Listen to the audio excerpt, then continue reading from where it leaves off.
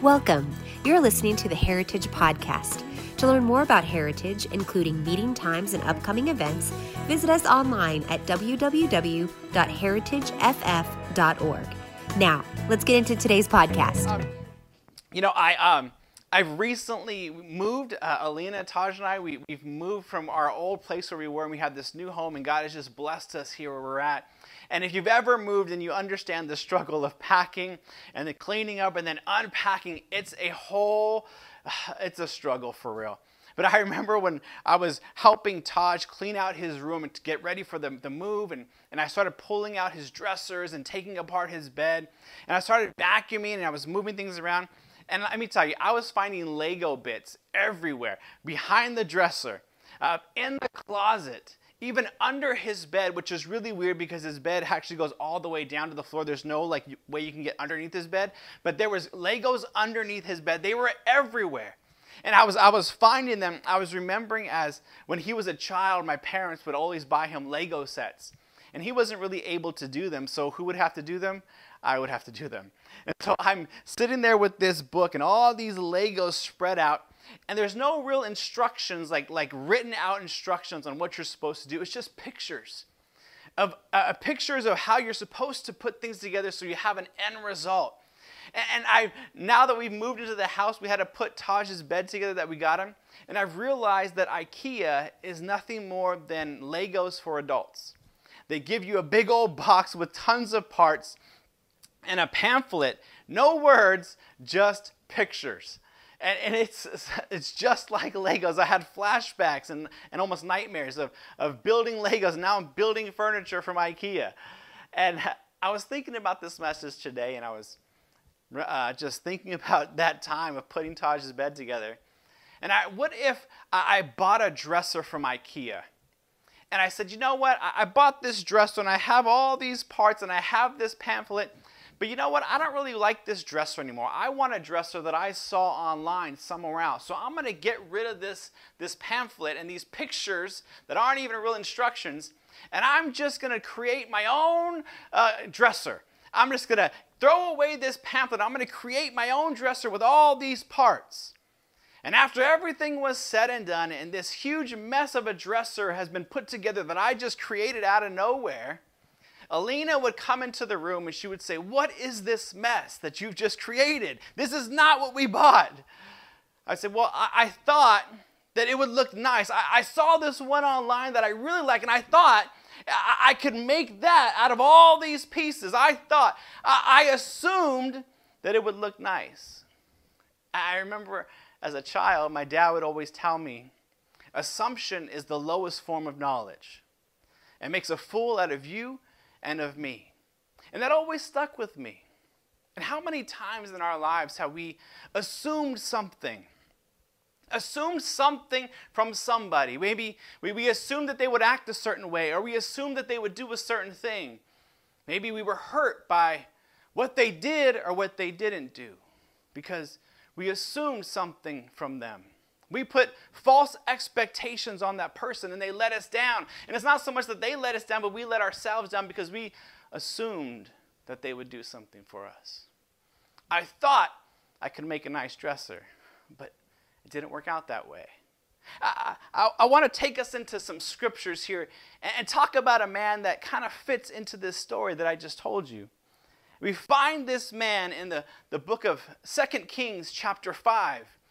And we find this man, his name is Naaman. If you've ever heard about Naaman, then you know a little bit about his story. But if not, we jump into this passage of Scripture, and we're going to camp here in chapter 5, and I'm going to jump around a little bit. I've tried to put all the Scriptures up there, and Alina's manning the station in the back, and she's going to do her best to get all those Scriptures up. But if it doesn't work out that great, just get your own Bible and get it out, and let's read together, all right? 2 Kings chapter 5, starting at verse 1 says this.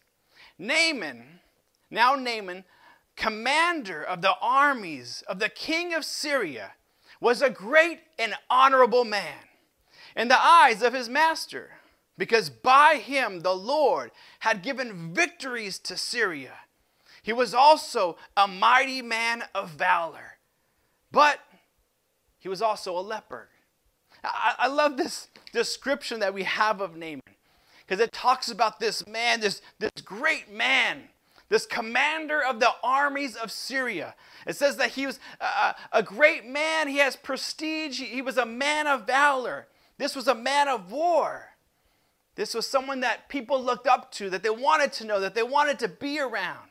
Because of him, Syria was at the place where they were, because he was leading that army. He brought them many victories, and the king of Syria had favor on him. And it says that he was this great man. He had all these things going for him. And then at the very end of verse 1, it says, but he was also a leper. He had this one little broken piece in his life. This thing that he could not get rid of, no matter what he did. If you know anything about leprosy in that time, it was a disease that the only end was death. There was no cure. There was no pills you can take, no cream you can buy to rub it back on, to rub onto your skin to get rid of the leprosy. It was a death sentence. And here was this man who had everything going for him. He was at the top of the game, the commander of the armies of Syria. People looked up and they wanted to be around him. They wanted him to come over to the house and hang out. And, I just want to know Naaman. But this man on the inside was broken.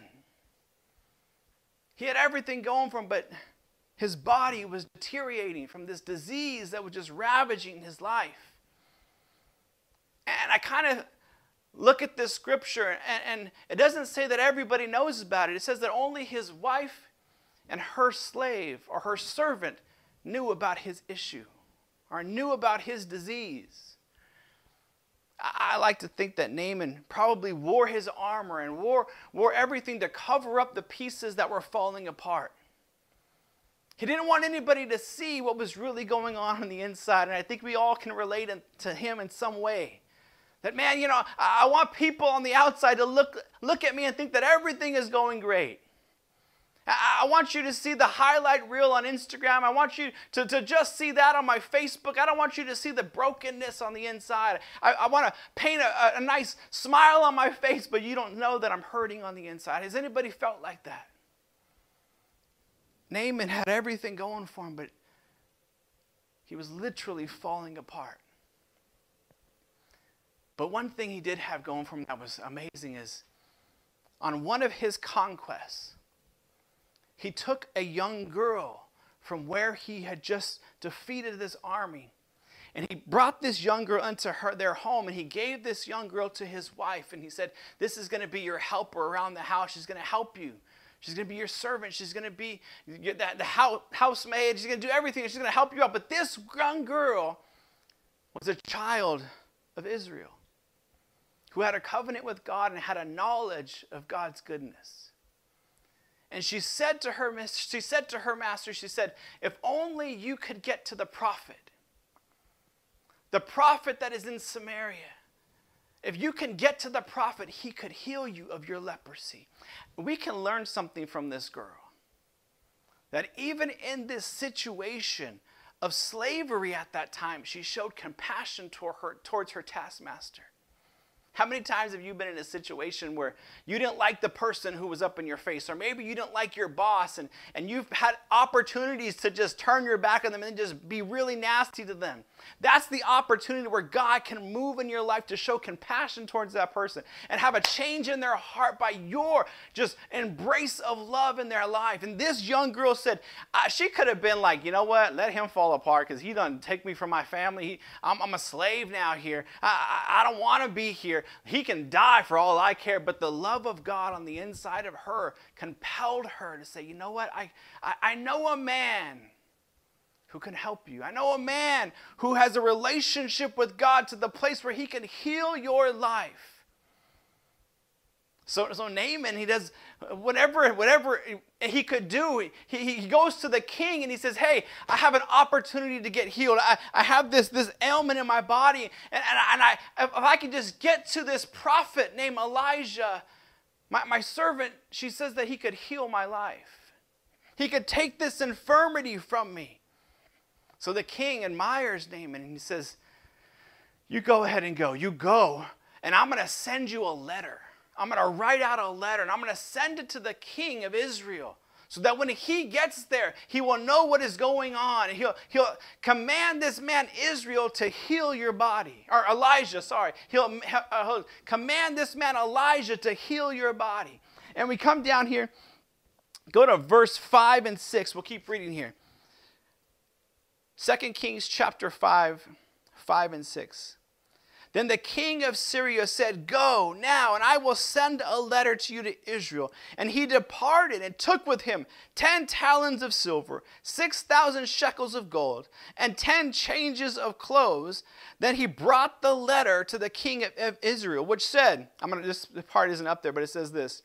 "Now be advised, when this letter comes to you, that I have sent to you Naaman, my servant, to you, that you may heal his leprosy." This is interesting because Naaman, he's not holding anything back. He's like, I got my letter. I'm going to head out to Elijah.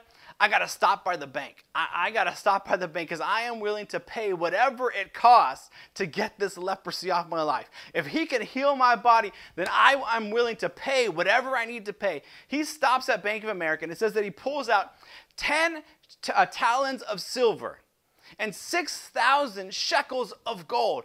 10 talents of silver. You know what? Those things were huge. They weren't like these little coins. These were like boulders that weighed almost 70 pounds. He took 10 of those, solid silver, and he took 6,000 shekels of gold. So I looked up and did some research, and the amount that he took, this is what it was in silver. The value of the silver at 1 talent is 70 pounds. The value that he took was over $165,000 worth of silver. The gold that he took, the 6,000 gold shekels that he took, valued at over $2.9 million. Naaman was traveling with over $3 million to give to this prophet for his healing. He wasn't holding anything back.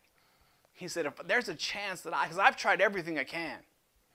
This is the one thing that's holding me back from living my best life because I'm already the captain. I'm already the commander of the army. I got the money in the bank, but I'm literally falling apart. Did you know that Syria to Samaria, it wasn't just down the street. It wasn't just a nice breeze of a walk. Syria to Samaria, how he had to travel, it was 700 miles. This wasn't just like an hour trip, a 2-hour trip. This was a month-long journey that he had to take. Now, knowing who Naaman is, he's the captain of the greatest army at that time. Syria, there's all these battles. He did not travel alone. He traveled with his armed guards. He traveled with some of his soldiers. He traveled with chariots and all this, carrying all the gifts that he was bringing, the food that he had to eat, his tent, all this stuff. He was traveling like a small army over to see Elijah. And it says this that, I like this, and right here, 5 and 6, and it says right here, now Elijah at this time, he hears that this man Naaman comes to the town. And because of that letter, the king of Israel was so fearful. He was saying, how am I going to heal this guy? This king sends his best man over here and says, I want you to heal him of leprosy. And the king says, what? Am I God that I can raise the dead, that I can cleanse leprosy? This guy's trying to start a war with me. And Elijah, he says, King, don't be worried about it. Just send him over to my house. Send him over to me. And we see this in verse 10. 2 Kings chapter 5, verse 10 says this. We'll start actually at verse 9. It says this. It's not on there. And Naaman went with his horse and chariot and stood at the door of Elijah's house. Now, before I go to the next part, this is so cool because here is Naaman. He's just traveled almost like a month journey to go see this prophet, this man of God that can cleanse him of leprosy. Do you think he went in the same clothes that he traveled in? No, he would have put his best armor on. He would have had his men shine it up so that he looked his tie. He was suited and booted, ready to go. I'm going to see the prophet. I got that $3 million ready to just impress the socks off of this guy. Here I am, I'm at his house, and I can't see Elijah having this big old house. He probably lived like in a small little home, real modest, like right along the creek, just something really chill. And here is this commander and chief, this great man of valor, Naaman, standing on his chariot and all his army, and he's got his armor on, it's all shined up. He probably had the one with the cape on the back of it. He's got his helmet on, all this stuff, looking great. And he knocks on the door. He has his one of his men. Hey, go knock on the door and tell Elijah that Naaman is here. And the servant goes and he knocks on the door and he presents Naaman to him. He says, here is Naaman, the commander of the armies of Syria, the great and powerful Naaman is here to see Elijah. And in verse 10 we see this. And Elijah sent a messenger to him, saying, go and wash in the Jordan 7 times. And your flesh shall be restored to you, and you shall be clean. Now, this part right here just gets me. But Naaman became furious, and he went away and said, indeed, I thought this man would come out to me. Elijah didn't even go see him. He didn't even come to the door. Elijah sent a messenger to the door. He said, hey, go tell Naaman, he's on his way. He just got here. Go tell him just to go dip in the Jordan River 7 times and he'll be cleansed. And it says that Naaman was furious. He was so upset that Elijah would not even come out to see him. Does he know who I am? Who is this Elijah that I can't even see him? Does he not know what I've brought to him? Does he not know how far I've traveled? Does he not know the army that I command? The clout that I have? The name that I've built for myself? And he says these words, these 2 words. I thought. He assumed something would happen and it didn't happen. He put false expectations on Elijah that didn't come true and he was upset. How many times have those 2 words ever stopped you from something? How many times has the word I thought stopped you from your peace? How many times has I thought ever stopped you from your joy when you thought it was going to go your way and it didn't? When you thought you were going to get that promotion, or you thought that relationship was going to pan out and it didn't? Or you thought God was going to do something a different way and it didn't go that way? And it says that Naaman was so furious that he walked away, upset, angry. See, I admire Naaman because he did all that he could to get to Elijah. He said, I don't know this man, but I'm going to leave where I am and I'm going to go and find Elijah. I can understand that drive, and I admire that. I want to go wherever I need to go. But I can relate to him because he's walked away. He ever felt like, that's it, I tried my best. It didn't work out. And I don't feel like it's going to work out, so I give up. It's just not for me. I can relate to that anger, that God, it didn't go the way I wanted it to go. It didn't go the way I thought it was supposed to go. I assumed that it would come out better than this. And I look at the situation around me and I say, God, what is going on here? I can relate to that anger, that frustration almost of, God, what's going on? What have I done wrong? And I'm sure there's plenty of you out there that can relate to what I'm talking about. That you've been in Naaman's shoes where you thought something was going to happen for you in a certain way and it just didn't pan out and you've almost walked away from God. But I love that when you read further down, it says that Naaman's servant said, hey, master, he said, my father, if the prophet Elijah would have asked you to do something great, because you're a great man, would you not have done it? Yeah, of course, because I am a great man, I would have done it. And the servant says, then if he's asked you to do something simple, then why can't you just do that? Have you ever felt like God asked you to do something and it was beneath you? That God asked you to go and just say, hey, you know what, I love you. I appreciate what you've done for me. And you felt like that's not something that God's telling me. That's just ridiculous. Or God says, hey, I want you to give that person $5. And you're like, $5? That's not nothing. Why would God ask me to do that? I'm not going to. That's ridiculous. Have you ever felt like it just wasn't the way spectacular? I want God to move in my life and I want it to be spectacular. And God's saying, I want you to do something that seems mundane to you, that seems so basic and boring. But in that process, there's going to be something that's going to change your life. And sometimes we neglect or we despise the process that God is trying to get us to do. There's a process to things. God says, I need you to dip in the pool 7 times. And Naaman, he gets upset. He says, right here, let's go back and read verse 11. But Naaman became furious and went away saying, I thought at least he would have come out to me and stand and call on the name of the Lord his God, and he would have waved his hand over the place and healed my leprosy. But are not the rivers in Damascus better than all the waters of Israel? Can I not wash in those and be cleansed? And he turned away and went in rage. So here he has his preferences. He has his prejudices. He's saying, this river, Jordan, is dirty. I have better rivers. Where I'm from in Damascus, why would I dip in these rivers that are so beneath me? I could have just stayed at home and dipped in those waters. Why am I dipping here? Because it seems so not spectacular.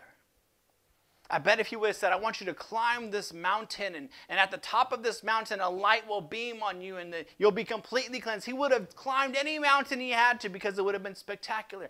But God said, I need you to dip in this pool 7 times. See, here's the thing that he didn't understand is that God knew his heart. God understood that Naaman was a prideful man. And in that process, he needed to correct that. See, God was after more than just healing his body. He was after changing his heart. God wanted to change Naaman's heart, and he was going to do it through this process of dipping in the pool 7 times. Why dip in the pool 7 times? Because in that process of healing, there was something that was going to change on the inside of Naaman. See, because to dip in the pool means that he had to take off what he felt was that made him something that made him great, and that was his armor.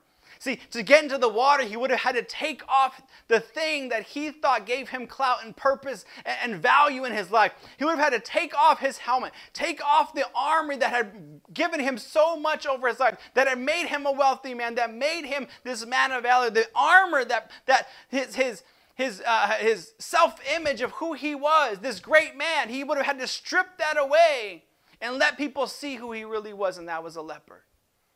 Broken, in need of a Savior. He would have had to become vulnerable in front of his men who had probably never knew that he had leprosy, who had never seen the brokenness of his life. The servant says, look, if he would have told you to do something great, wouldn't you have done it? He's just asking you to dip in the water 7 times. So Naaman, he agrees, and he strips away the things that he felt are the things that gave him value.